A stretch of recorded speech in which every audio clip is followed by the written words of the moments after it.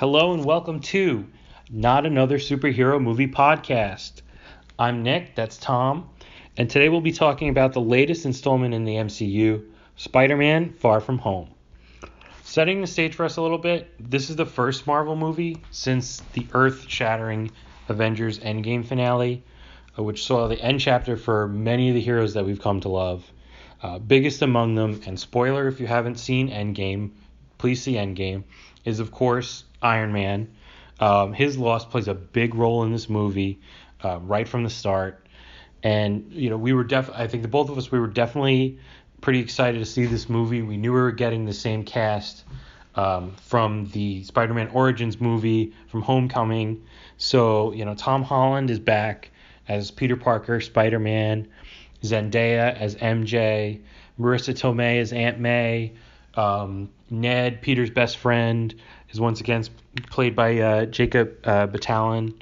And, we got an appearance by Samuel Jackson as, Mr. Intergalactic Spy Master Nick Fury.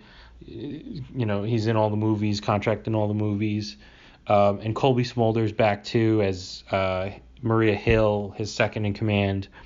We also got Happy Hogan back. He was Tony Stark's friend, bodyguard in all the Iron Man movies. So Jon Favreau, who was the guy in those movies and has also kind of been like a big director now. He directed Lion King, a bunch of other movies, was back, for an appearance in this one too, which was pretty cool. And we got, the big antagonist, man of mystery in this movie was Jake Gyllenhaal. And I think we both agreed he was a pretty solid choice, considering they had to try to top Michael Keaton in the last Spider-Man. Michael Keaton as the villain Vulture, who was pretty awesome. So, honestly, all in all, I think it might be one of the best in the series. It's still out now, for the last week or so, but I thought it was pretty awesome. I think we had, good reactions all around. So with that, Tom, what did you think of Spider-Man? That this is something that we've talked about. We see a bunch of these movies together, and I've always come off more as the Marvel fan of the two of us, and I'm more, I'm sure pretty soon people in the comments will be calling me a shill pretty soon. I'm a fan of the brooding characters of good DC as well. So Marvel fan over here at Tom. Right. So I was, and I walked out of the movie and Nick said this is one of the best Marvel movies ever seen, best since the first Avengers. I was pleasantly surprised because I thought it also was an amazing movie, as I think most Marvel movies are. But this movie especially, I thought was the perfect answer to Endgame in terms of how to respond to it. And we're going to get more into that later. Yeah, I don't know what other superhero, what other brand could have delivered that end note, but Spider-Man did it like perfect to a T. Which is really interesting considering that he wasn't, this feels like a real ending for the MCU and not, in perpetuity, but the old MCU for sure. The ending of the old MCU, and it ends with a character who really hasn't been in the MCU very long because of, legal problems, but and it's amazing. Felt right. Yeah, and it's amazing that the MCU did such a great feat in that they taught us, the larger audience base to love a bunch of characters that didn't get a lot of love before. Thor, even Iron Man. Iron Man was not the coolest guy going around before, Robert Downey Jr. and everybody. And they turned those characters into the big stars. And it's funny that we think of Spider-Man as like a lesser character, even though for years before that he's been like Marvel's favorite character, and now he's finally coming into his own. Well, I remember how it's funny. I read an article about Entourage's Aquaman portrayal, and this movie will never make money because it's kind of an unknown character, and they said it's no Spider-Man because that. If guaranteed gold, yeah. In Entourage, they were trying to catch Spider-Man. It's like, well, you never catch Spider-Man because that's the moneymaker. That's the famous character. And here they built this universe where Spider-Man was a late entrance to it, and especially because of the lack of success of The Amazing Spider-Man, this Spider-Man almost comes in as an underdog and as the second weight in this second wave of heroes, along with Captain Marvel, Black Panther. Yeah. Especially with the cultural significance of those two, it does seem a little understated, this movie, but I think it just, as a movie, it works, and its place in the universe works. Yeah, I think as a film Spider-Man goes, like I hold a good place in my heart for 1 and 2 of the Tobey Maguire Spider-Mans, because that was the first good movie to be brought to screen, real people and everything.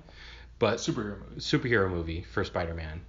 But they did a great job with this one, and they treated you like you already kind of knew the story, because you did. They didn't give you another rehash of Uncle Ben and all of that when we started. So you were able to hit the ground running with a character that you knew kind of better than the others, and the whole high school element is like fresh for people. I mean, I think, and this is again more of a boon for Spider-Man: Homecoming, the first in this series, but we didn't need to see Uncle Ben get shot by something that was Peter's fault, and we saw that twice in the past 12 years. Yeah, we didn't need to see it again. Right, in this movie too, his friend and the relationship with Aunt May, we just hit the ground running.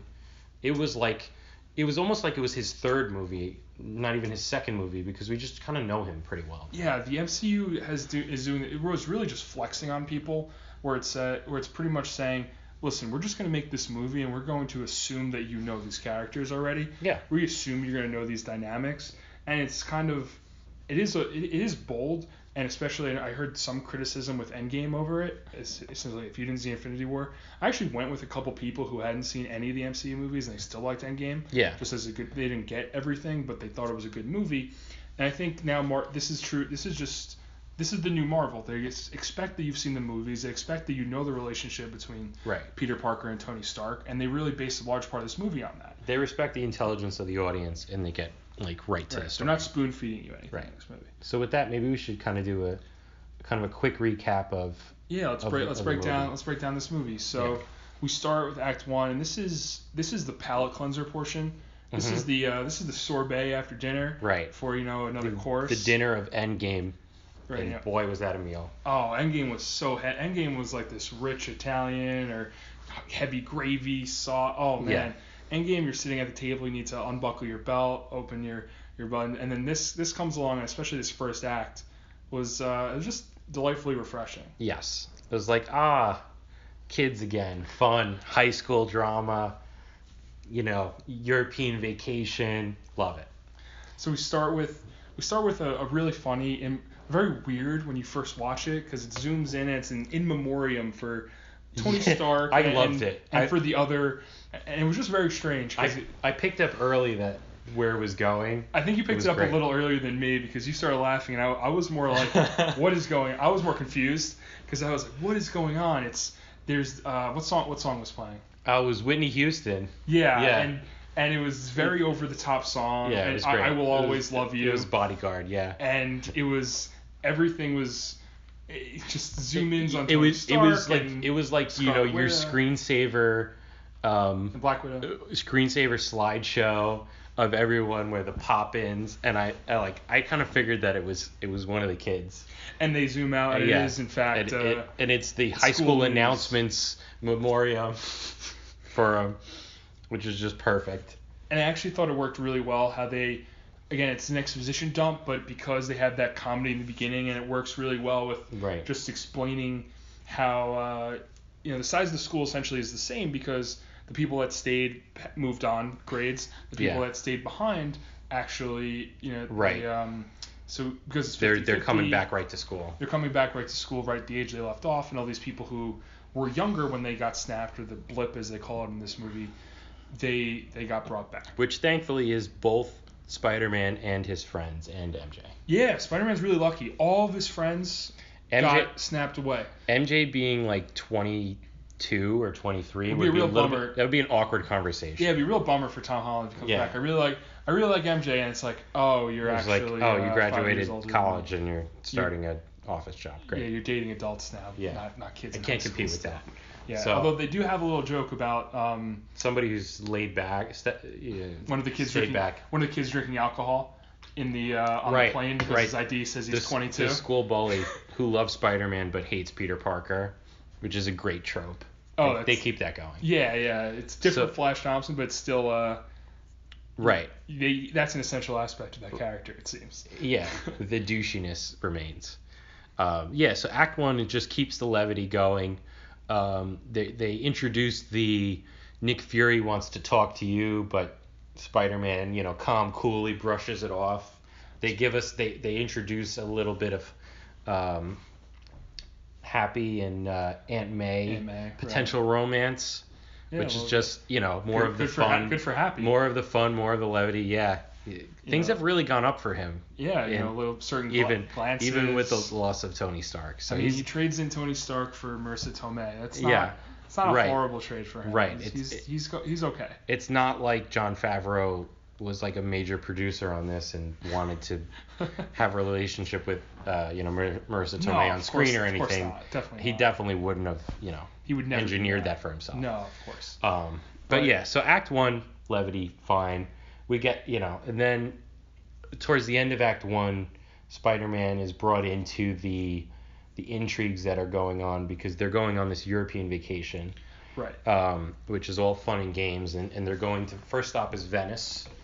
In Venice, he makes the decision to leave behind his Iron, especially he leaves behind both his Iron Man suits, the Iron Spider and the suit from Homecoming. Right. The Iron Spider is not really featured in this movie at all. Yeah. Other than in one scene in the beginning of the movie where it really doesn't even do anything. It opens the curtains. Yeah. To the fundraiser that he's at. So he can walk out and. Yeah. It basically makes it easier for him to turn on and off his mask. That's really what the Iron Spider is there for. Right.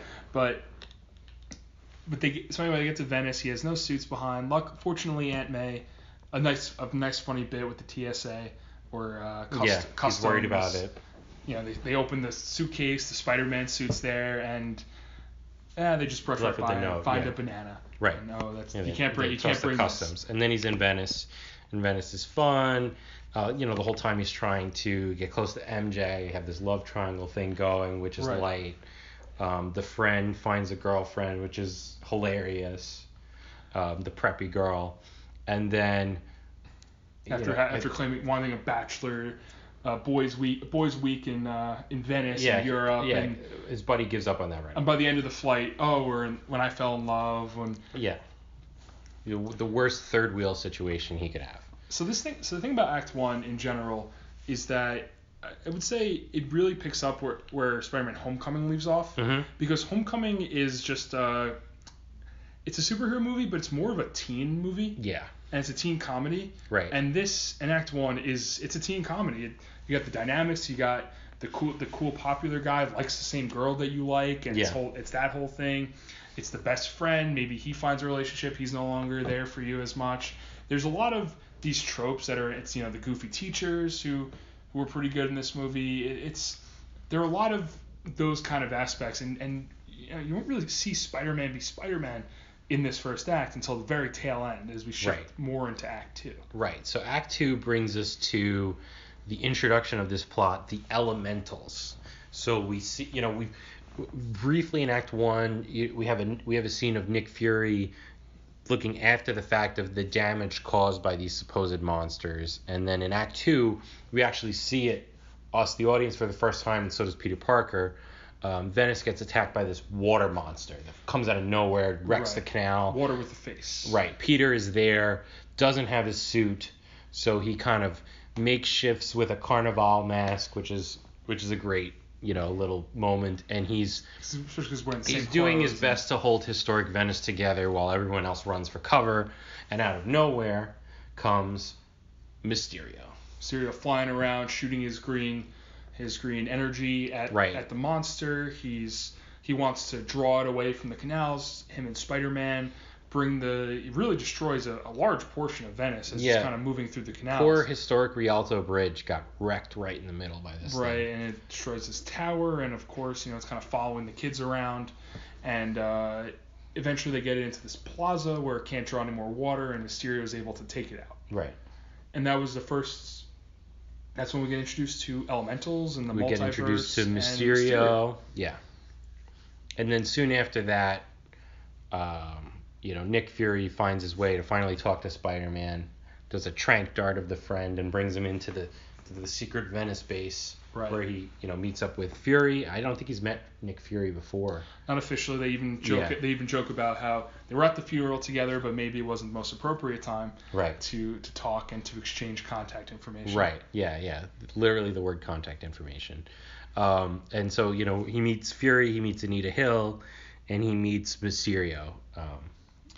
Beck. Right, who's portrayed as someone from an alternate universe, from a different version of Earth. And right. Him and Peter share a nice moment where they both are geeking out about the complications of multiverse theory. Right, and we learned about multiverse two ways as an MCU fan. We learned about it quickly from Avengers Endgame. Right.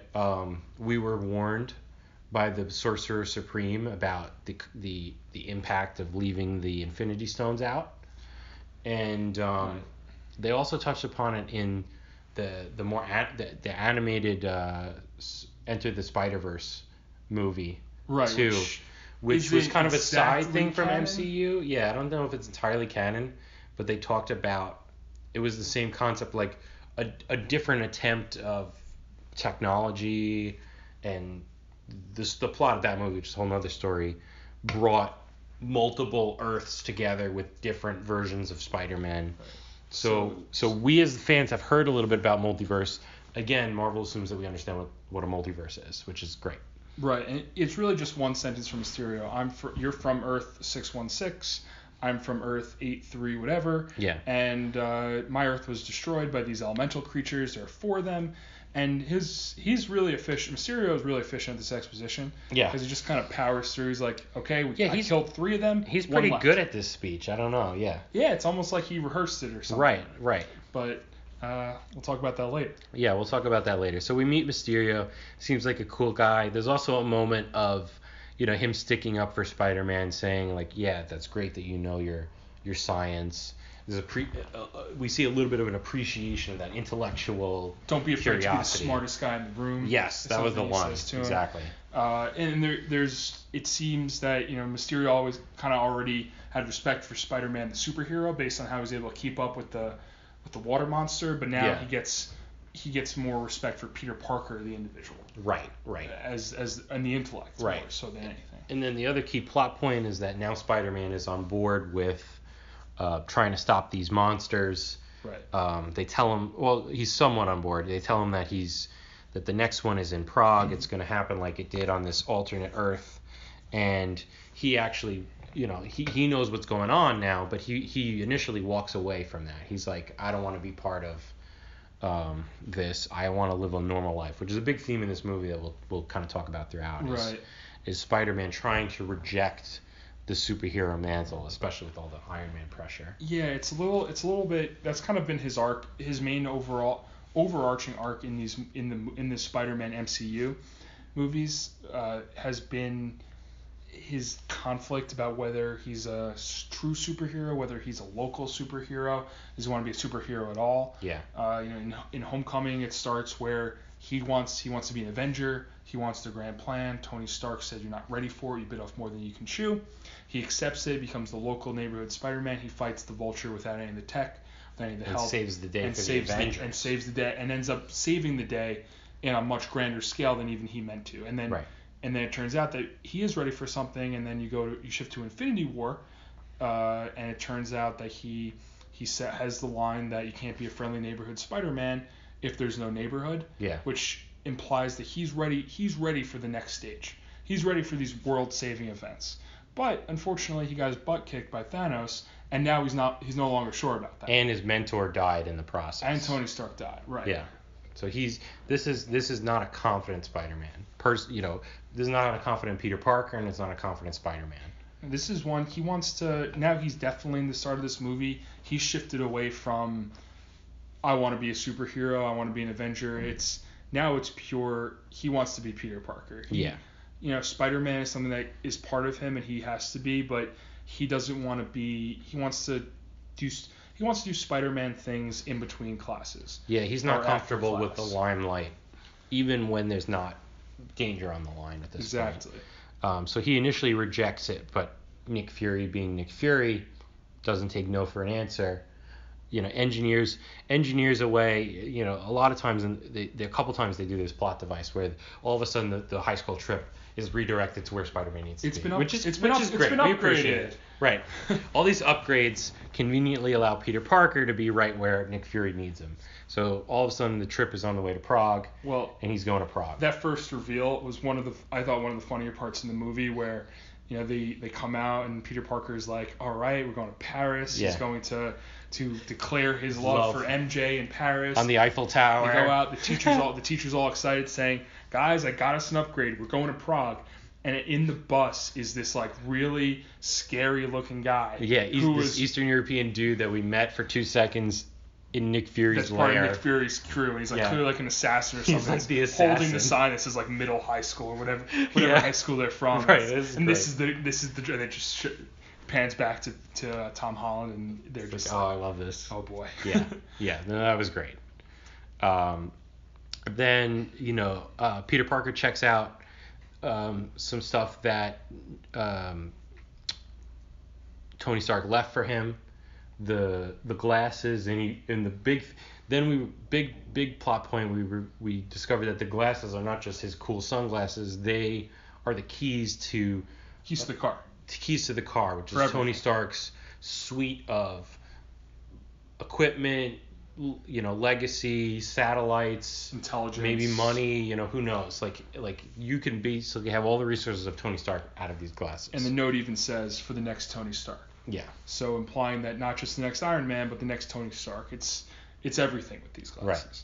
And in doing so, again, we get a nice scene where he almost blows up. He blows up his love interest rival, the overaged high schooler. Right. I think that guy has played like a 40-year-old in movies before. But yeah. I guess he's playing a 16-year-old. It works. Sure. Yeah, it works. They de-aged him a little bit, I think. Right. So he barely avoids blowing up that guy up or the whole bus. A picture. Right. But he does end up not killing anyone, and which is good in your heroes. I mean, I know you're DC. Right. I'm not a Snyder man, so I like it when my superheroes don't intentionally kill people. Yeah, but that was a good thing for Spider-Man. It's nice. Spider-Man preserves that, and they're on the way to Prague, and then they go to Prague. Right, they go to Prague, and Prague is the set of what they hype up as the climactic battle of the movie. Yeah. There are 4 elementals. Mysterio has taken out 3 of them pretty much himself. Yeah. Obviously got a little bit of help from Spider-Man, but not really. Right, he didn't destroy the monster. He just kind of took him out of the way and such. And just basically like helped maybe save some individuals by holding the tower until they could get out of the way. Right. But now they're facing the most powerful of the elementals. If it touches metal, it can fuse with metal. Yeah, we're dealing with fire, the element. And if it gets big enough, then eventually it can go down to the Earth's core. And what we're told is draw power from the Earth's core. And the second it does that, then it'll be way too powerful to ever stop. So you have to stop it when it's a little baby elemental, right? Right. So that's what they're ready for. They even know that it's going to be in Prague. And so, once the trip is redirected, Spider-Man, Peter Parker's on board with being the scout. He's gonna find the elemental, the fire element, as soon as it appears. He's gonna call them. He's gonna get Mysterio, and then him and Mysterio are gonna take him out. There's actually kind of a problem I have in this movie of what they need Peter Parker for here. His role as a scout seems kind of stupid because the attacks in this world, allegedly in World 616, where we're in, are mirroring the attacks from Jake Gyllenhaal's Mysterio's world. Yeah. So they know exactly where it's going to be. Right. And they have already said this monster is coming in 48 hours. They know the time. Yeah. Maria Hill's got the EMP thing, so they pretty much know.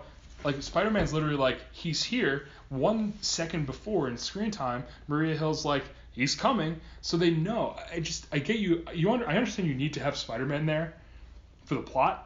But I think they could have had Spider-Man there for a different reason other than just to be a scout. Well, I think part of that is also, I think S.H.I.E.L.D. is gone. Like, I don't think Nick Fury or S.H.I.E.L.D. or Anita Hill have any of the resources or authority that they had.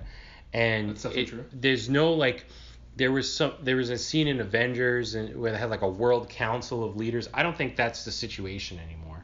because they had that line that the city of Prague wouldn't agree to evacuate. So it seems like they don't have the authority that they used to have. Like maybe they have some dedicated people, but they don't have the geopolitical sway. They can't just press the button and everybody moves as much. So I guess that's why they're strapped and they're trying to get Spider-Man on board. So, but again, it did just seem like a little bit of a waste for Spider-Man. Right. He's not actually, the way these monsters are set up, it doesn't seem like he has any powers to actually defeat them. No, he's kind of outclassed in terms of, he does do some damage because if you throw earth at this monster, it helps, I guess. Yeah, even and they opened a fire hydrant, but he's not. Yeah. It hurts him a little bit. Right. But essentially, it's unless they had X-Men Iceman. Yeah. I don't think they had anybody who was really set up. I don't know. You need a scout for this guy because he's a 80-foot tall fire monster. Right. Like it is viewable pretty much probably from anywhere in the city. Yeah. So again, that nitpicking aside from whether he needed to be a scout, Spider-Man's there and Mysterio's there. Right. And then start fighting the fire monster. Right. Fire monster appears in this main square. They battle. For some contrived reason, his friend and new girlfriend and Zendaya MJ are all in the plaza. So right. Now he's got this extra thing to worry about. It's not just keep the fire monster away from growing. It's I gotta save my friends. I gotta save MJ. Right. So they managed to do it, and Mysterio is battling this guy, and it's difficult. It's going on. Then right before. There's a moment when Mysterio is like, I don't know if I'm going to survive this, and he does this supercharged attack. But right before that is the first clue about the shoe dropping in this movie, which is there's a spider web that hits an invisible object, and causes something to fly off, and then it's like a metallic object landing in the alleyway where MJ is, and we don't see anything more of it. And Zendaya MJ picks it up and keeps it. Right. So that's like the first. What's going on here? That's not lava. Which I think you caught on to right away. Right. See, when I saw that, I just thought that it had the webbing, so that would make MJ figure out who Spider-Man was. Yeah, I was thinking a different reason. I was like, this is about. Which you were on target with. Yeah. It was breaking the illusion. Right. So right before, basically the fire monster eats a piece of metal. Yeah. And then it's about to eat a big Ferris wheel with his friend on it. With his friend on it, and apparently if it eats this piece of metal, it'll then be big enough to be unstoppable, be able to tap into the Earth's core, can't be stopped. Mysterio says, "All right, I'm gonna do it." I should have done this the first time. Charges up, green power all over him, and goes and pretty much punches the fire monster in the face. Yeah. And fire monster destroys the fire. Turns green, boom, blows up. Destroys it. Right. Mysterio is on the ground, beaten up, haggard, wounded, but not dead. He's alive. Yeah. Scratched up a little bit, but he's pretty much fine. So then him and Spider-Man are grabbing a drink after this. Peter Parker grabbing a drink after this. Right. They go to. Mysterio insists on celebrating. They go celebrate. Peter Parker's drinking some lemonade. They're talking about responsibility. They're talking about Peter's really talking about his frustration with this whole thing. How he just wanted to be on vacation. He wanted to kiss the girl he liked. He wanted to hang out. He doesn't want to be an Avenger anymore, essentially. Right. And he also doesn't want to be the Avenger. Yeah. All this power that comes with these glasses, this responsibility. With great power comes great responsibility, and he doesn't want either. Right. Right now. He's a 16-year-old kid given the keys to the castle, and he's like, this is too much for me. And he bonds a bit with Mysterio a bit more. And he's Mysterio is obviously very friendly to the suggestion of, you can live a normal life. Well, who says you need to listen to the ghost of Tony Stark, the ghost of Tony Stark or Nick Fury or any of that. Right. You're your own person. And Peter Parker himself then has the added idea of, well, maybe I don't need to be Superman. Maybe this is something to talk about. Well, we're going to talk about this later because I have a lot of problems with the scene. Right. Peter then inspired to say, though, well, maybe I'm not even the right person for it. Maybe you are. You, the the soldier from another world who saved us from these elementals. Right. I met you for 10 seconds here. Right. Here. And here's Tony Stark's legacy. Here's everything. And he hands over the keys. He hands over the glasses to Mysterio. And then leaves the bar. And then Mysterio's like, "Are you sure?" He's like, "Yes, confirmed." Yeah. And Mysterio leaves, and then Peter leaves. Peter leaves to go meet MJ, and then the twist. Yeah, the snap, and all of a sudden, half the people in the bar disappear into this blue techno mist. Right, the illusion of these drones, this augmented reality that, as we learned from Mysterio's great expository speech, where he tells these people who already know. Right. That it's his invention. So Mysterio reveals that the elementals are his plot. The whole Mysterio persona is his plot to gain power, to gain wealth. He does mention that they're Stark rich. Industries legacy, I guess. And gives the audience helpful expository dialogue, maybe too helpful. It's a little on the nose. Yeah. It does, I think, solve one of the bigger unsolved questions of the MCU, is that Tony in Iron Man 3, Tony Stark's his augmented reality, and it's so real, it's so lifelike, you get to live in it. Right. They never touch on that again, and this brings it back up in a major way. Yeah, this is when he relives the moment. I think this is Civil War. He relives the moment of the last time he met his parents, and we see a younger Tony Stark, which is cool and all of that. This is the explanation for it. It was actually Mysterio's design. Right, and then Mysterio goes to all his cronies, and each one is responsible for a different part of his plan. Right. You get a little bit of an introduction to who the bad guys are, and a bit with one's essentially a dry cleaner. What's amazing is we get names for all of them. Like, they're not red shirts, which is interesting.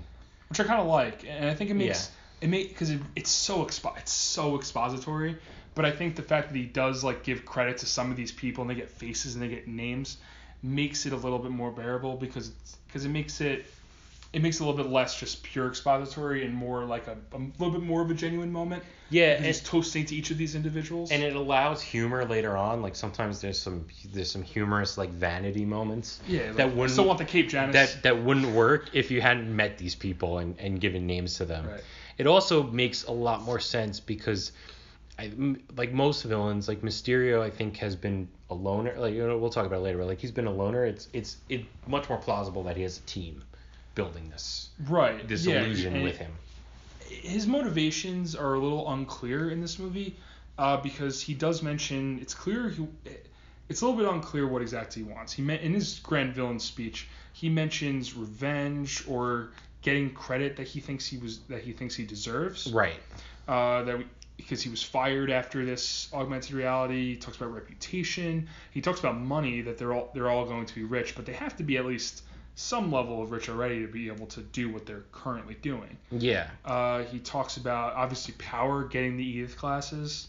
He talks about being the next Iron Man, for a reason that he spins it almost in a benevolent way, that Tony Stark, being the, genius billionaire, playboy, philanthropist, yes, that he was, and drunken man-child, as Mysterio frames him, wasn't responsible enough to have all this power. That Mysterio will be almost in a more responsible wielder of this power. But in order to get there, he needs to kill millions of people. He needs an Avengers level. At least anybody who knows about, the story. Right. I think that's a little inconsistent with what he wants. I think, again, we'll talk about, how Mysterio could even though Mysterio's really good. I think he wants, he's a great villain. The core of it is at least he wants fame. Definitely wants fame. He wants to be adored, and maybe the wealth to go with it. He wants to be Tony Stark. I think that's what he wants. Right, and I think the movie could have served benefiting more into the. It's almost like the duality of Tony Stark. All the things that make Tony Stark. If they were twisted just a little bit, right, you could end up with a Mysterio type character. Yeah, the only thing that Tony Stark didn't do is he didn't do all this malicious stuff to get there. But part of the time, the early time that Tony Stark was Iron Man, he was kind of like what Mysterio wants to be. Right. He was enjoying it. So I think that's what Mysterio is going for. Do you think this would have been more believable if this movie took place almost before Iron Man 2, or maybe or before the Avengers, when Iron Man really was the drunken man-child? Because like it's a little weird now because based on the In Memoriam, we get the real and there are pictures of Iron Man everywhere, even in the airport. Yeah. They're on buildings in Venice. Get the real sense that Iron Man's viewed as this flawless hero, and he sacrificed himself, and we don't get any real response to that by these guys. They're talking about 2007, 2008, 2009 Iron Man and Tony Stark. They're not talking about 2023 Iron Man. That was 15 years. I agree, and it's also interesting that the implication is that Mysterio is fired. I'm sure there's more to that story. Fired around the time of when Tony Stark reveals the virtual reality technology, which he jokingly nicknamed BARF. Right. And that's Civil War. That's already a philosophical Iron Man struggling with the weight of being a superhero and collateral damage and all of these things. Exactly. So it's interesting to think about him as the Playboy Iron Man because that already happened even before he was presumably fired. But there's something more to that. Maybe they could have explored a misinterpretation on his part or something. Yeah. And how he was fired, because when they had the prior Spider-Man villain of the Vulture, he had an axe to grind against Iron Man 2 because Iron Man founded that whole organization of the cleanup of New York. Right, and took it away from that screwed over the Vulture character, and that's where he had an axe to grind, even though he was doing good things. So there may have been some kind of misunderstanding there that they didn't explore. Right. But again, even for all the exposition we got, I'm not sure how much of it actually was. He tried again. They towed this line of trying to be, and we talked about it a little bit in Aquaman too. And it's funny, in these movies it's a wildly different movie than Aquaman, but the same thing about the villain, like almost halfway making this argument of, I can do real good. Yeah. I may need to do bad things to do real good. You're talking about like Ocean Master? Good. Yeah. Talking about the Ocean Master, of course. Yeah. And it's the same thing here where he's talking about how irresponsible Tony Stark was, but that's not the Tony Stark that we've seen not in Infinity War, certainly not in Endgame. Right. So the last couple iterations we've seen of Tony Stark has been the exact opposite of what this guy portrays Tony Stark as. And it's not like nobody knows what Tony Stark did in Endgame. Yeah. It's not that he was the word didn't get out. They decided to keep it secret. People know that he's the hero. Yeah. He's the guy. So that part is a little, again, it's a disconnect. Okay, so that's the betrayal. Right, that's the betrayal that's revealed, and that's Act 2. We're like, and there's an oh shit moment by Spider-Man about when the last part of that is that Spider-Man figures out the plot because MJ brings him the one of the devices that's used to create the illusion, sees the illusion, realizes that now everybody knows what the stakes of what's going on. So I really like this part of the movie because it's the nadir of it's the nadir, the classic Act 2, end of Act 2 is supposed to be the nadir of the character in the movie, and then they start to rise in Act 3. So maybe, this part is the kind of the beginning of the nadir, because for both Peter Parker and for Spider-Man, he knows now that it was all fake, because he can see how Mysterio was doing it with droids, and so he knows he gave away these glasses and gave away this power to a bad guy, or at least a guy who was lying to him and probably doesn't have good intentions. And also he has this conversation with MJ where MJ says that she was only staring at him and basically says she doesn't like him. She just thought he was Spider-Man. And that's why she was interested in him. It turns out, just classic teen, it's a teen movie. It's a teen movie, so it's a classic teen movie where there's a miscommunication between the two love interests. But it really is. I like the symmetry between it. You have this big negative moment for Spider-Man, but it's also Peter Parker. His personal and professional life are at an all-time low. Yeah, they're both in the toilet right now. Yeah. So now we go more also towards the end of dive into the end of Act 2, beginning of Act 3, we have this real down moment for the character, and that's when he fights Mysterio in all Mysterio's glory for the first time. Right. He thinks that he's going to meet Nick Fury in person and warn him because he knows about that he can hack the technology and all that. But what he actually finds is a Mysterio trap.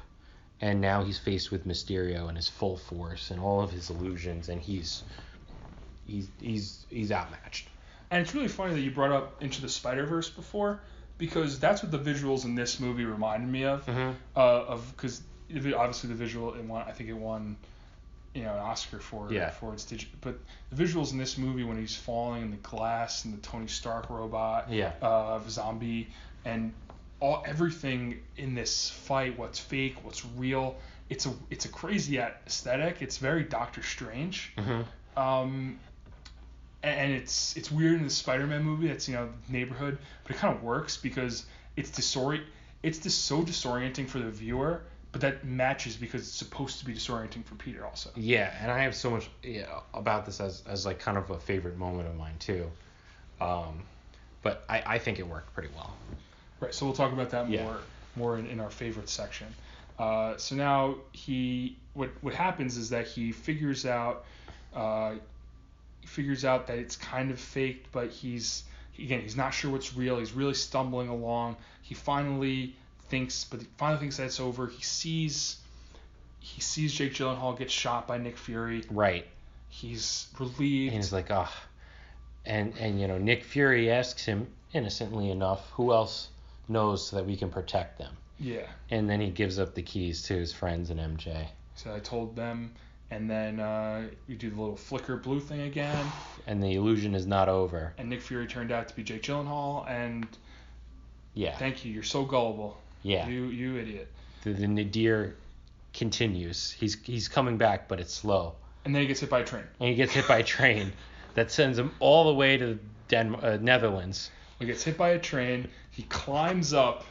Spider-Man's they did a good job of showing in this movie how strong Spider-Man is. Right, because he really is, like, comic books give incredible strength to him, and they use it. And he does it a little bit in Homecoming when he lifts the building up in that great scene. But in this movie, like him holding the tower, he's got a lot. He's more than in Endgame and Infinity War, he's just more of a gymnast than anything. Yeah. But in this movie, he really has some feats of strength. And he's supposed to be like 10,000 times stronger than his body weight or something like that. So, right. So he's supposed to be able to do it if he really tries. So he gets hit by the train, and he's wounded, but he's pretty fine. And he's able to climb up, sit in the train, but then, he needs to take a nap after that. Right. Then he wakes up in a Dutch prison, which is like the nicest place ever. And now we're in Act 3. Prison people, and he's in Act 3, so he's got to figure out what the heck happened.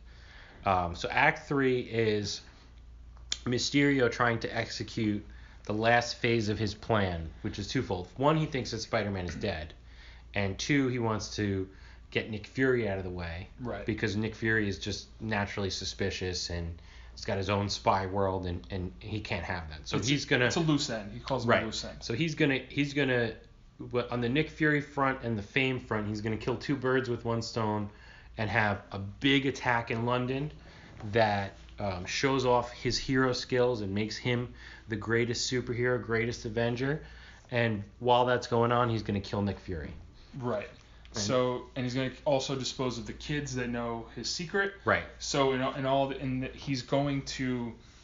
He's going to wrap everything up with a nice bow, and he is going to be the new Iron Man. Right. He has a line about he's an Avengers level threat. In a couple hours he'll be meeting with the Queen. Yeah. So the comedy works here, where in a less well executed movie it would be too dark to bring it up, but but Mysterio's vanity is just hilarious. And that's present throughout. That he clearly, again, it goes to his mismatched motivations, but he does care, and it's clear throughout he cares about him. Yes. A whole lot. Yes. And he does have he toasted to himself in front of everyone. He does have the early 2000s Tony, or like the mid 2000s Tony Stark bravado Yeah. and cockiness. Right. And even when he was toasting, he embraces the name Mysterio. Doesn't come up with that. He just likes the way likes the way it sounds. Right. That's what people started calling him, and he likes it.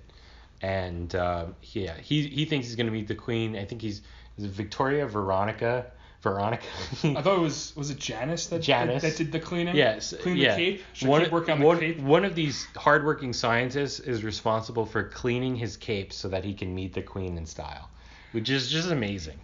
It's a great levity moment. But this is the plot that he's going to have this attack on London that he's going to save, but he's already decided the casualties that it'll have and all of this stuff too. So he needs a big enough threat to make him essentially famous, and in order to make him famous, he needs to kill a whole bunch of people, so that by killing a whole bunch of people who make the threat seem legitimate enough that it was a world-ending threat, and he'll be deemed to have saved the remainder of humanity. Yeah, he said the classically dark nihilistic line: "The more casualties, the better," which was rough. Yeah, again, it's hard to. He's a likable, affable guy, and then again, a little bit motivations. Yeah, but we get where he's coming from. So this is what's going on. What he doesn't know, Spider-Man's still alive. Spider-Man's coming for him. Doesn't know Spider-Man's still alive at this point. Right. But Spider-Man comes in. You have a cool scene where, I think this is a good job by this movie of showing that Spider-Man is smart, because Homecoming does it well too. Obviously with the academic trivia contest that they're in, and this movie it's a science trip allegedly that they're on, although there's really no science involved. Yeah. But it's a science trip. It's said a couple times. He has the multiverse technobabble that only Mysterio really understands. He has this scene where he's essentially designing this suit, and he looks like Tony Stark. Right. He called Happy to get the jet, and he's flying to London, and he's pulled everything up. And it's essentially like the scene of Tony Stark building the time machine from Endgame, where he's pulling out components and tweaking them by 25% and doing this. And it's very reminiscent of that. And because I think in Endgame and Infinity War, those are the last two movies we've seen Tom Holland in, he's been kind of just like a quippy guy, sidekick to Tony Stark, and he plays the young foil, and his intellect is kind of downplayed, especially compared to Tony Stark's. Right. And this movie does a good job of almost reestablishing that he's a really smart guy in his own right. Right. So that's here. He builds the suit. He gets a new suit. He looks like Tony Stark. He builds the cool suit. He's ready to go. He's going to land. And his plan is that he's going to destroy the illusion right off the bat and kind of sneak in and take Mysterio off his game. Into the droids, and that way he's going to deprogram them, electrocute them, and short out the illusion so that people know he's kind of fighting a nothing thing. A key part of this, which we didn't mention earlier, is recurring theme of developing his Spidey sense. Right. Yes. Which they beautifully, jokingly called the Peter tingle. Right. And it's one of these things that like people in superhero movies, like they often call things what they were called in the comics. Yeah. Everybody knows it's his spider sense. That's what they call it in everything. The lightning bolts coming out of his head that lets him dodge bullets. Cool. Yeah, but why would anyone think to call it that? Right. You know, so it's really because it's not like a famous ability of his yet. Yes. You kind of see it a little bit in Infinity War when his hair stands up and the aliens invade. Yes. And you see it a little bit, but it's clearly not well developed, and it's really not well developed until the end of this movie. Mm-hmm. When he fights Mysterio again in the illusion world. Right. So that will come up later on, and that's part of his plan, is that he thinks he can avoid. He wants to destroy the illusions, but if there are illusions around him, he's going to try to avoid them and work through them by using that spider sense. It's a classic movie trope of, hey, you faced this guy 5 minutes ago, you got completely destroyed. What's different? Yeah, you need to look. But now I know. You need to look deep within.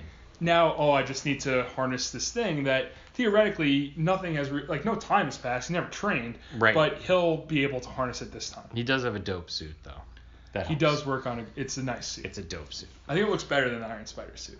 Yeah, it does. It's sleek. It's great. It's darker too. It's got like black instead of or a very dark blue rather than the lighter blue of the traditional Spider-Man. I like it. Yeah, it's a nice suit. This is Spider-Man working for S.H.I.E.L.D. basically. So he goes in.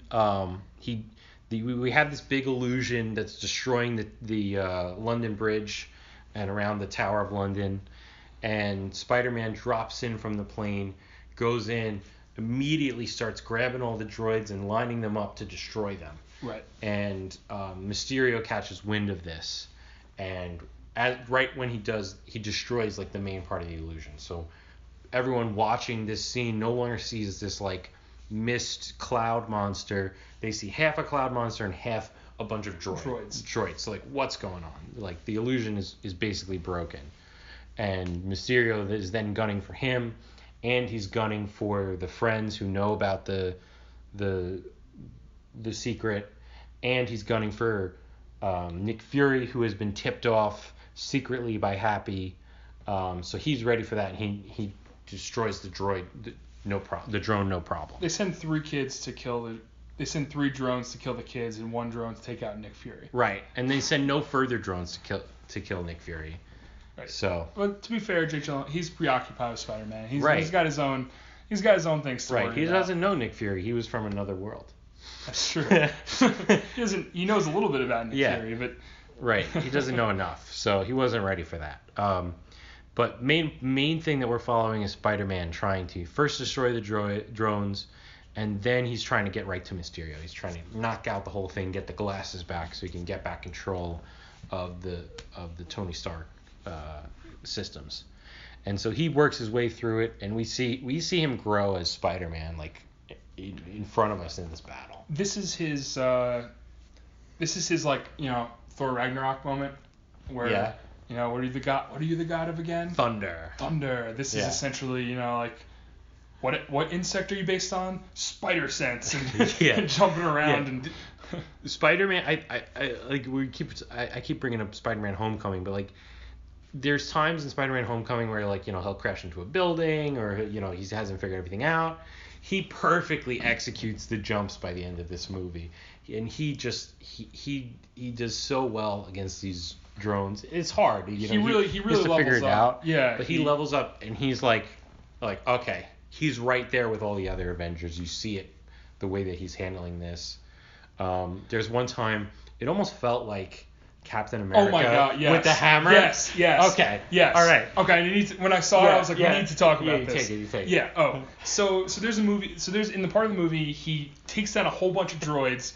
He falls to the ground. His web shooters have been damaged. Yeah. He's like hiding behind a car on the bridge, and they're trying to shoot him with the drones. So what he ends up doing is there's a drone that's emitting this sonic kind of boom that's like a pulsating wave of sound. It appears, or air, or something that like sends things out of the way. So what he does is he grabs and he re-engineers it into like a hammer type thing and grabs a sign from a town and is walking up to this army of drones by himself with a shield and a hammer, and it looks just like Captain America in Endgame. With Mjolnir, yeah. Yeah.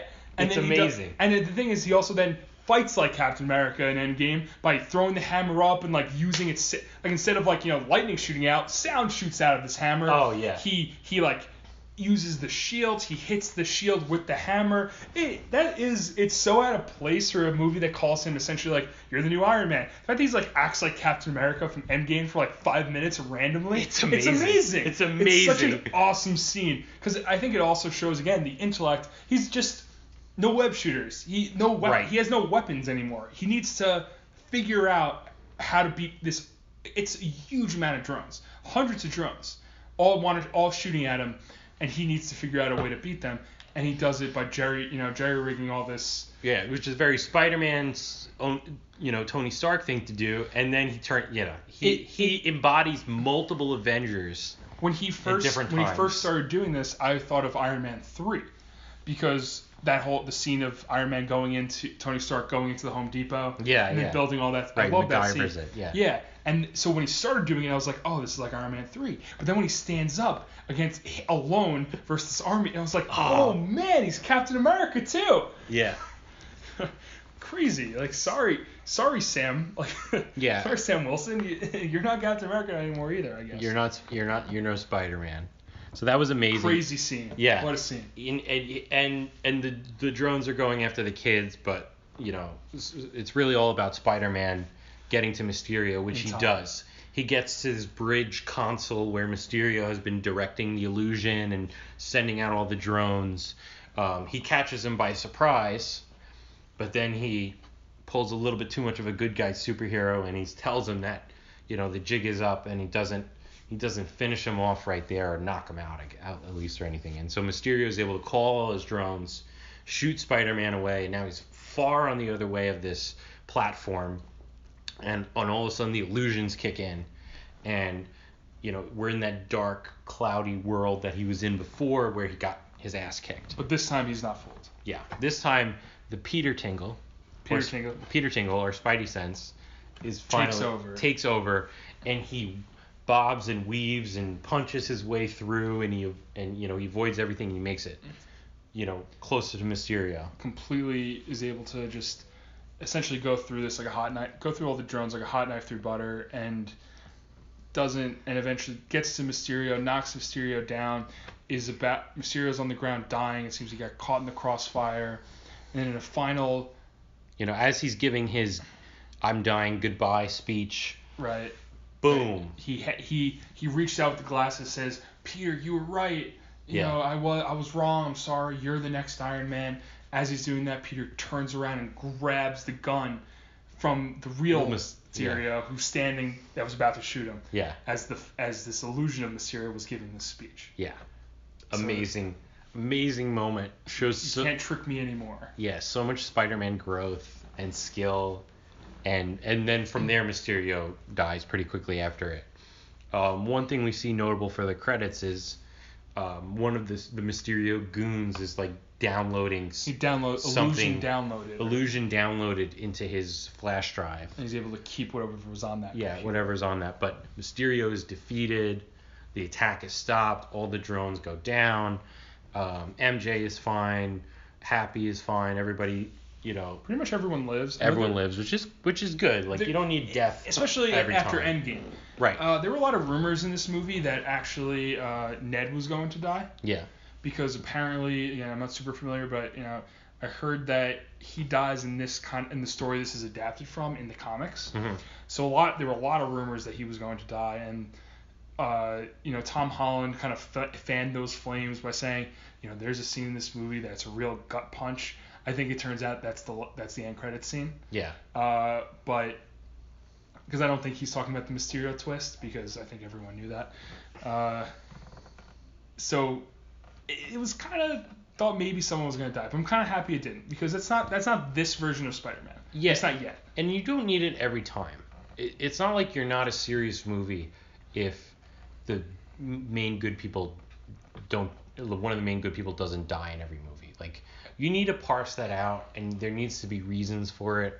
And if the reason was just to make you feel sad by the end of the movie and like be bittersweet, that wouldn't serve a purpose. Especially because I think Marvel had the reputation of nobody stays dead, nobody kills his heroes. This movie was all about the loss of Tony Stark, and you really felt the death of him and the finality of it, and the fact that he's really gone, and they're reconciling with that. So you didn't need to hammer home that death exists in this universe. Yeah. So, all right, so that's pretty much the movie. MJ and Peter kiss. They turn out, they like each other. Right. And they go on a swinging date, and we get to the teen romance finds a way. Teen romance, yeah. The power of teen boners is strong. Cinema sins. Yeah. So now we get to the end credits scene, which is this the best end credits scene in the MCU? I'm trying to think of a better one. I can't think of one that was more important. Definitely. I mean, there's Ant-Man and the Wasp with him stuck in the quantum realm. Yeah, quantum realm. As the dust goes, that kind of told us some stuff. That's pretty important. Doctor Strange giving beer to Thor was cool. Was funny. Was fun. But this is, I think. Yeah, this is the gut punch. This is the gut punch, and it's a gut punch. It's like 1-2. So Spider-Man is meeting MJ for their date or their web swinging afternoon. So basically, he swings MJ all around, and the movie ends with them from Grand Central to Penn Station, all New York sites. Right, and the movie ends with pretty much them. That's it. They're swinging, and the movie cuts, credits, And the end credits scene is essentially the end of that. Yeah. Where Peter's like, all right, I gotta go. He's like, I gotta go be Spider-Man. And then all of a sudden, on the Jumbotron of Madison Square Garden in Penn Station, comes local news, and then J. Jonah Jameson. J. Jonah Jameson is back. Same actor. Still played by J.K. Simmons. Yep. An iconic role from the first Spider-Man trilogy. They parted with the toupee of hair or whatever he had. Yeah. In the first time. Nice. But now it's the dailybugle.net instead of newspaper, which makes sense. Updating it a bit. This news brought to you by the controversial news outlet dailybugle.net. Yeah. Right, and he's all on the Spider-Man causes all this destruction. Classic J. Jonah Jameson nagging on Spider-Man, which is more fun than anything else. But then we get the news report of a last message from Mysterio, and it's essentially a shaky cam selfie video of him saying, "For some reason, Spider-Man attacked me. Yeah, he's in control of all these drones," and then we get the words of Spider-Man taken out of context from the movie of drones execute. In the movie, it's drones turn off, execute. The program says to Peter, "Shall I execute all shutdown protocols?" And Peter responds, "Yes, execute them. And using this illusion technology, they have it just from the one point of view where it's like, should I fire at them? Yes, execute them. So now he's the mass murderer who's killed all these people in London, killed Mysterio, and then the last shoe to drop, Mysterio says, "And I know Spider-Man's true identity is Peter." And they really do a fake out because he says, like you're hoping and it doesn't come up. It grays out, it's static, and you're like, okay, so they're not actually gonna. And then he comes back and he says Peter Parker, and they have a picture of Tom Holland's face in the news. Yeah. So there's no getting around that. People know who Spider-Man is. And then goes to black, goes to credits. And goes to credits. So there's so much to unpack here about what this end credit scene, what the future is. I've been thinking about this. I'm not sure where they go from here, but it's almost. I really hope they don't. I hope Spider-Man doesn't become. I understand that there are people who are going to believe this, and this might be a good villain motivation for someone in the future that does believe this. Right. Like a Zemo type, where, my family died in the London attacks, and I want revenge. But I can't imagine that this is like this causes legal issues or whatever for Spider-Man, because in the movie, I don't think the movie supports it. Because you see the illusionary aspect of Mysterio's fighting, and I don't think, and this goes into, we'll talk about this a little bit later about my problems with Mysterio. They don't give him enough time. So why would Mysterio have more credence than Spider-Man in this if it's a he said she said? So I'm really interested to see where they go.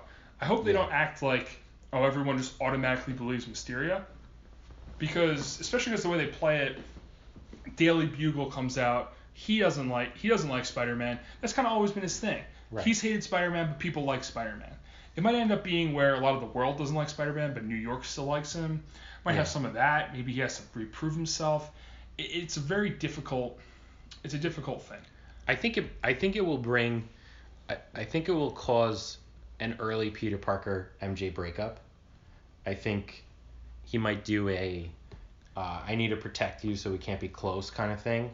Because that element is now introduced. It's true. Which has never been. I mean, in the old Tobey Maguire's, MJ seemingly got into way more trouble than she needed to for not knowing Spider-Man's secret. But now that MJ knows it, it's like she's really in danger. Especially by. Yeah. So this is almost a twofold reveal by Mysterio. You have the actual implication of Spider-Man that Spider-Man is guilty of these horrendous crimes, but also the reveal of who Spider-Man is. Right. There's two facts that people can believe or not.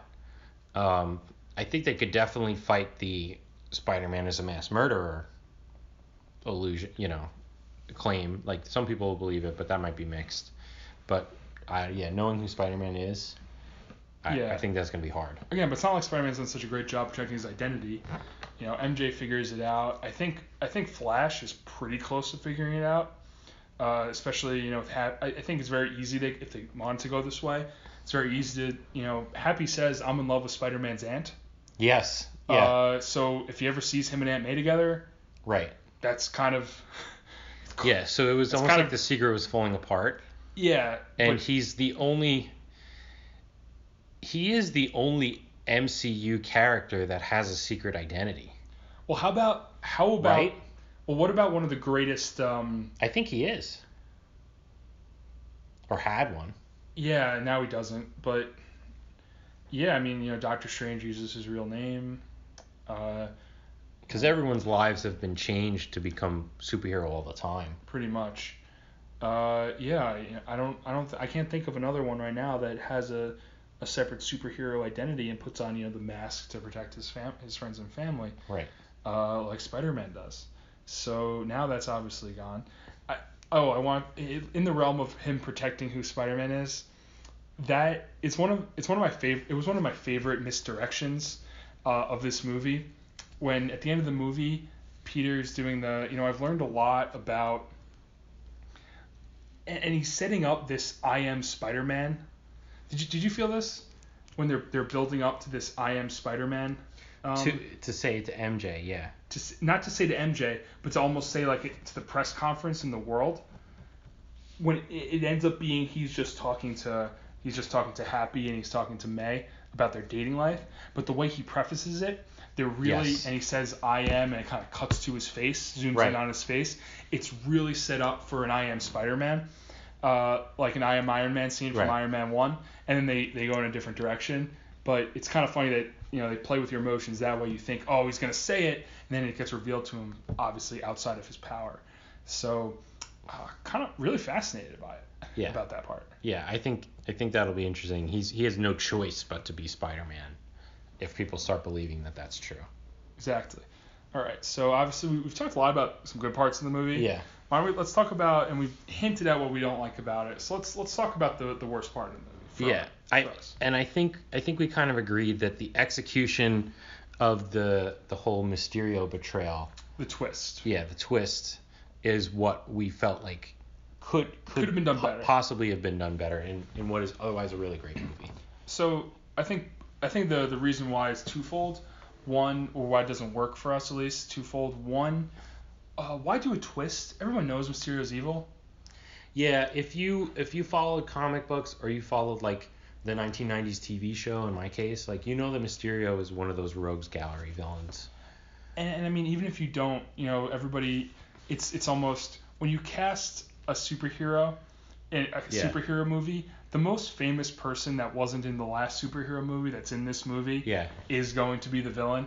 Especially when you didn't cast a different villain. Like, obviously Mysterio was the villain. Yeah. They weren't going to have I mean, maybe I'm a sap. There was like 9/10 of me was waiting for Mysterio to be revealed the whole time.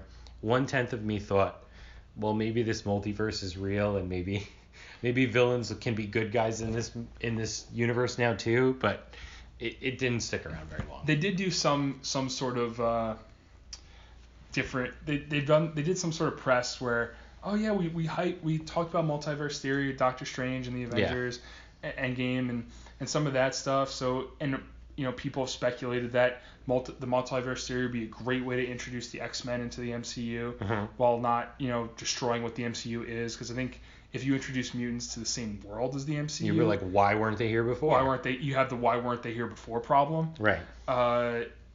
Which is because X-Men are not like.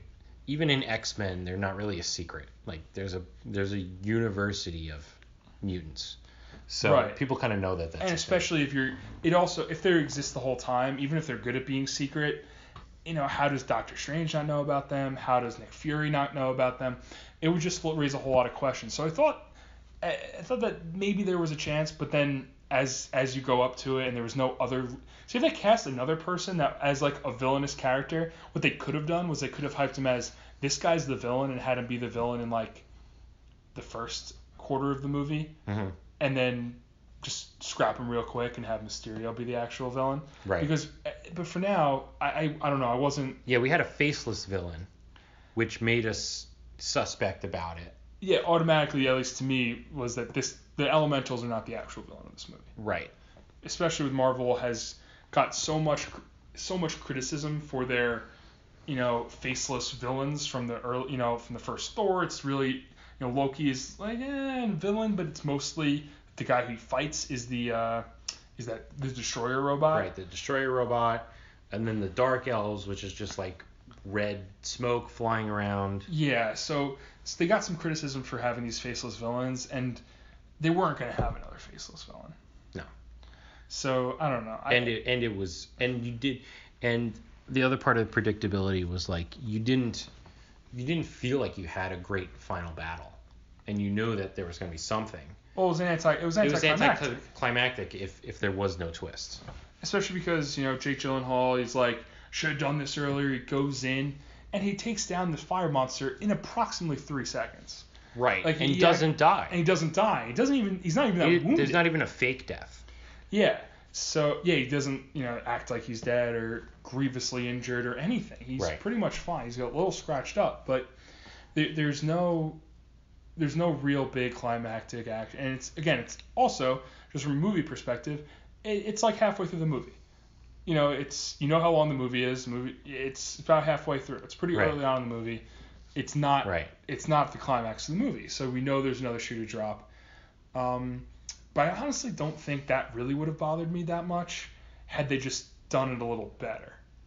In what way? Like just admit to the audience that he's a bad guy? No, I think if you're gonna go in on a betrayal, and that's what they're hyping this up as, and after Tony dies, so surrogate father dies, and the Tony stand-in betrays him, I think that's what they're kind of shooting for.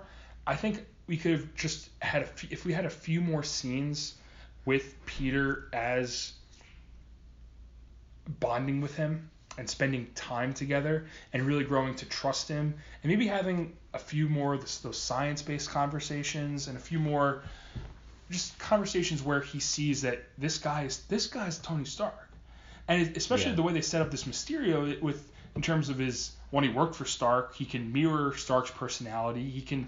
They could have set it up better where it just felt rushed to me. Yeah, I agree, and I think their bond was about love of science and like technology and intelligence, and maybe there could have been, because he spent what time we did see him was like being supportive of Spider-Man not being a superhero anymore, and that was obviously like self-serving when you see the betrayal, but it might have been more believable, and there might have been an argument for it, like you're really smart, you shouldn't just be out there sweeping in to help the local neighborhood. You should save the world in your own way, like you're more than muscle, in a peaceful way. You're more than muscle. And they could have made the argument, he could have probably made a really good argument about being like a scientist for real and like really trying to figure out ways to help the world without being a superhero. And I think it would have been also more akin to the because Tony Stark, a lot of Tony Stark's thing, even from the first Avengers, I'm the only name in clean energy right now. A lot of his stuff was not just he made his fortune in the military, but it was about abandoning the military aspects of it. And all really we see of Edith, the artificial intelligence, was the military components, was the drones, was the airstrikes. We didn't see so much of the good uses of it. Mm-hmm. So I think if we had Mysterio using his own scientific knowledge and basically serving as the science mentor that Peter and Tony they hinted at, but they never really got to develop.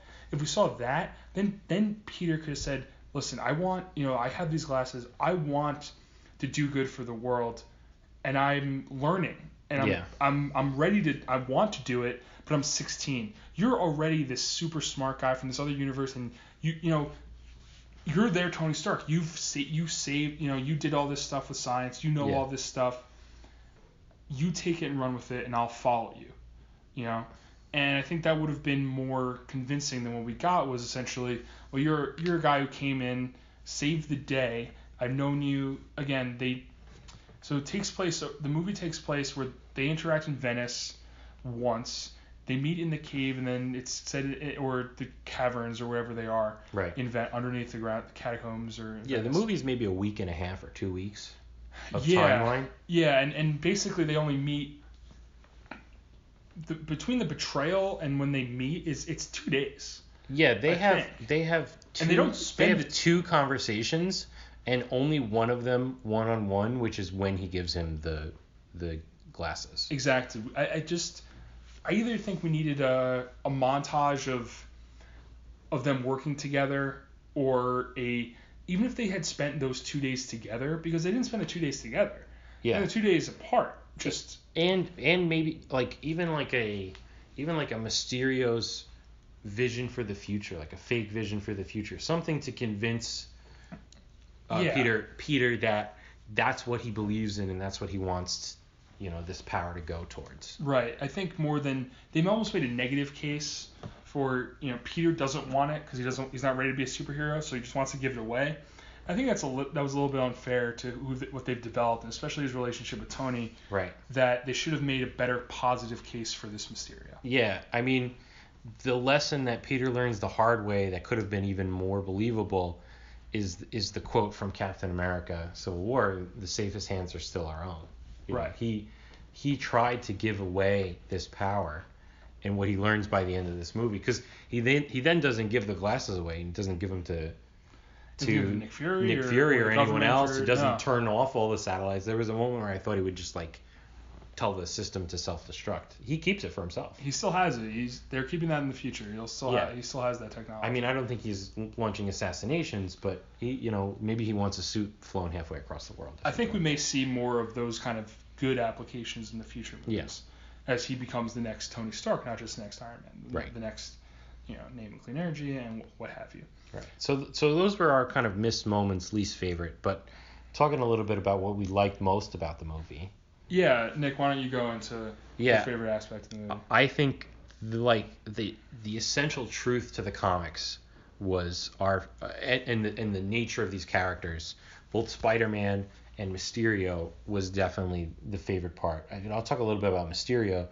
Mysterio's story, however he's introduced in whatever medium, is always that he's a smart guy, technology-driven guy, and he wants the recognition, he wants the fame, and he misses out on it, and so he, almost universally, he will create some scenario that he saves the day, and look at me, I'm Mysterio, I'm this great guy, and Spider-Man will, or whoever starts it off will reveal that there's more to it, and then from then on, Mysterio is just a kind of a trickster villain. But this did the perfect same arc, and they played up the scale because of all the Avengers movies that we've seen, so the scale was even bigger. It wasn't like one small event. It was this world event Avengers level event that he tried to create. Right, he says those words. But that's classic Mysterio. Also, perfect with the character was those illusion scenes. Right. Mysterio is all about the colorful, mind-altering illusion, and the visuals on that were amazing. So I think the Mysterio character was done perfectly, and Gyllenhaal was an interesting person to watch. Yeah, Gyllenhaal, he was almost playing it's almost like this was his rejected reel of his Tony Stark audition as Mysterio, which really worked because that's what he was trying to be. He was trying to be early to Tony Stark. That's what this Mysterio character was. And again, for all the criticisms of him, the fact that I wish we spent a little bit more time, and wish his motivations were a little bit clearer, I really like the end result of it. Because I thought he was really good. Mm-hmm. The scene where the illusions are working, and all the things that he's throwing at Peter, and he's trying to. That's just an amazing visual scene. That's again getting back to the best parts of Doctor Strange. It's disorienting, but not where you're like, my head hurts, I don't want to watch it. But it's disorienting, and where you get to place yourself in the character. Yeah. Of Peter Parker, and you're like, this. It feels. you get a hopelessness watching it. Which you want to tell him like these are illusions, but then you still don't know what's the right thing to do because what is you feel real. Like yourself, like you feel this loss of like you can't even know what's up, what's down, what's real, what's fake. It really does, like, it's kind of dark when you think about it, but it works in this, like, because this, again, that's the darkest part of the movie. It happens at the nadir of his character. Right. So, going to that truth in the comics, I love, again, I'm not as, much into the comics as the movies, but I like the way they kept Peter Parker, and kept Spider-Man as as his character, where he's, he has this overwhelming conflict of living as he's the only character who keeps a secret identity or tries to keep a secret identity. He has this, he wants to live his life. He wants to be a normal high school kid. At the same time, he feels like the speech he gives Spider-Man in Civil War, the speech he gives to Iron Man in Civil War, I think is, if you can, if bad things happen to people and you can stop them, then isn't it your fault for not stopping them? Yeah. He has kind of the same, he always has that weight on his shoulders, which I think is very true to just the character of Spider-Man. That even though he may want these things, the guilt and the weight of things that he needs to do or feels like he needs to do is always there. Yeah, Spider-Man is a great character to build like the moral compass of the next phase of Marvel and the next phase of Avengers around, because he's one of the most direct. He's like his whole with great power comes great responsibility arc is just it's always carrying with him. There was a nice little moment when he's packing his suitcase and the initials on his suitcase say BF Parker, like Ben Parker, like his uncle. So he's carrying his uncle's suitcase. It's like he's still bringing that upbringing with him. It's a very subtle nod. Very subtle. They didn't say the name or anything. It makes you believe the Captain America battle scene a little bit more. Like they made Spider-Man a little bit of everyone.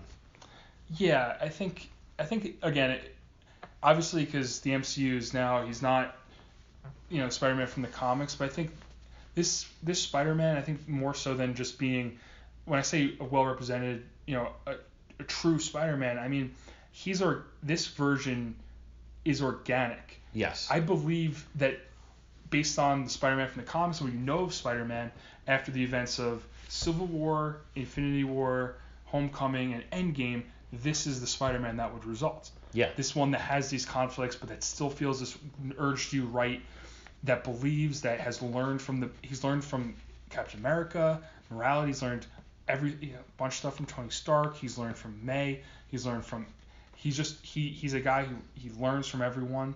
He makes these mistakes, but I think that the mistakes of trusting, it's in character. Yes. I think none of the mistakes are like, I don't care. It's always like a justification of someone can take on the responsibility. What he learns is that he needs to take on the responsibility. And even when he says for the glasses, he parses the language of the glasses. Of Tony Stark writes him a note of for the next Iron Man. He didn't say that it was me. For the next Iron Man, he didn't say, Peter, you're the next Iron Man. He just said, give these to the next Iron Man. So, he said the next Tony Stark, which I think is an important distinction. But for the next Tony Stark, and that's when he tries to justify to himself because he thinks he's doing the right thing.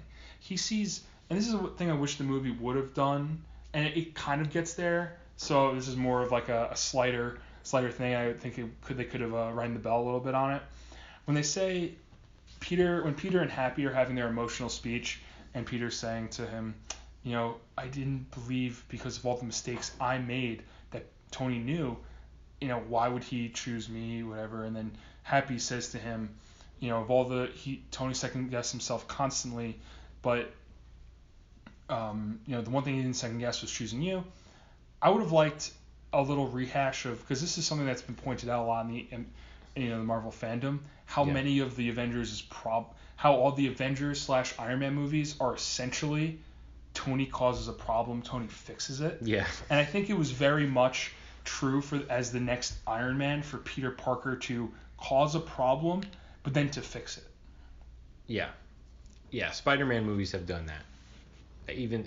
Spider-Man, this was all, the Act 3 was a Spider-Man problem caused by Spider-Man, fixed by Spider-Man. Yeah, very, again, like I said, akin to, an Ultron, even Iron Man 3. Well, that's because he's a creator. He's got a different role to play than some of the other characters, which have their own depth but do different things. Right, and it has happened to a lesser extent for the other characters, but I think it especially works as the next Iron Man, where you inadvertently create a problem. All the problems that Tony created were inadvertent. He didn't mean to make an artificial intelligent death robot bent on destroying the world. Right. He wanted to put a shield around the world, which turns out the world needed. With Thanos, it needed. A version of Ultron was necessary, but it was a well-meaning mistake. And this Peter, maybe you can make an argument that it was a little bit of self-interest because he wanted to have this vacation, but at that moment he legitimately saw, facing these elementals, how outclassed he was with just who he was as a hero at the time, having just his web shooters. He wasn't up to fighting these elementals like Mysterio was. And so at that moment, I think he legitimately thought, here are the glasses, I'm doing the right decision. Turns out it was a mistake, but it was a well-meaning one. Right. Which I think is, again, they're looking for the next Iron Man. Thematically, they found one. Right. They found one. He's known publicly to the world, even in a way he doesn't like.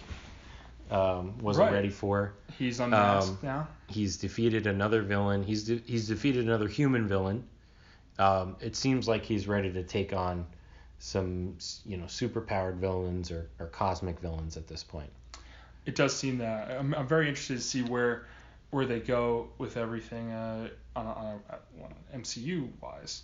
Yeah. Especially now, I think the next phase is getting announced sometime in the next month or two, which would be really interesting because we've already heard rumors of all the sequels, Black Panther 2, Captain Marvel 2, obviously. Yeah. We got Guardians 3, Thor 4. I think it was announced. I think it's a little unclear the separation between those, and with the exception of Black Panther, all of those are pretty space movies.